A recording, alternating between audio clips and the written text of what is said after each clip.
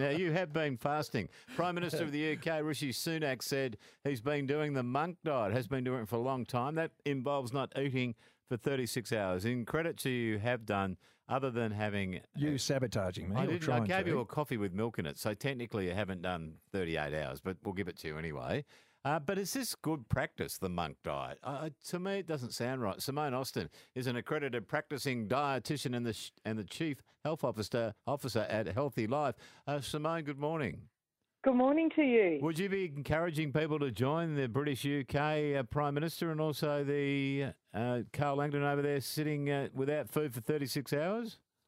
Not for most people, and certainly the biggest thing is to get individual advice. But I do have just a few concerns that maybe we can chat about. And one of them is mental well-being, because food provides more than just nutrients. Like, it's really enjoyable to eat. And so if you're not eating for 36 hours, are you missing social events or birthdays or just even sitting at the dinner table with your family? And particularly for kids as role models, and we want them to eat and develop a good relationship with food.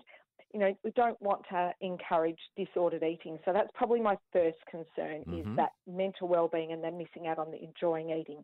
Right. Autophagy, is that the correct way of actually saying it?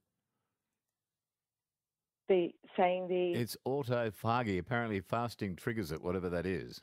Well, I think there's a lot of research, but it's still pretty new, and it is looking mostly at rodents. And so it looks at things like there's bits like the gut, allowing your gut to rest over that period of time, which is good. But it's also, people talk about moving into burning fat rather than sugar. But I think we need to think more about what we actually need to eat to stay healthy rather than always what we shouldn't eat.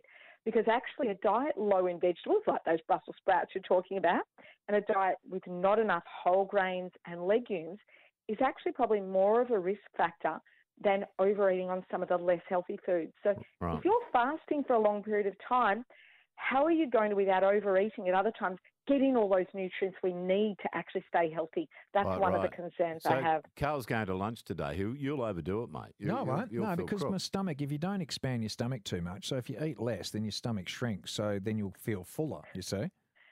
So your stomach won't necessarily shrink, but it certainly means you probably will become more in tune with your eating and when you're going to get full, and that is really important. What about your brain? Could his brain have shrunk? Millsy's stomach has shrunk. You went away on holidays and your stomach has shrunk since you came back. Millsy? I'm doing life without sugar at the moment. Well, there you go. See, that's a good. Well, I don't know. Anything extreme can't always be good. Simone, so you would suggest that you need to check with your medico before you go on a monk diet? Oh, absolutely. And really think about the whole part of how your life's going to affect it. And, you know, you're talking about your brain. We can still be eating and just not overeating. It's when you overeat that it tends to make you feel sleepish and not sort of as sharp in the mind. So you don't actually have to fast to improve your mental well-being and how your brain works with food. Right, okay. Use something like the counting, have I had enough veg for the day? Have I got my Brussels sprouts in?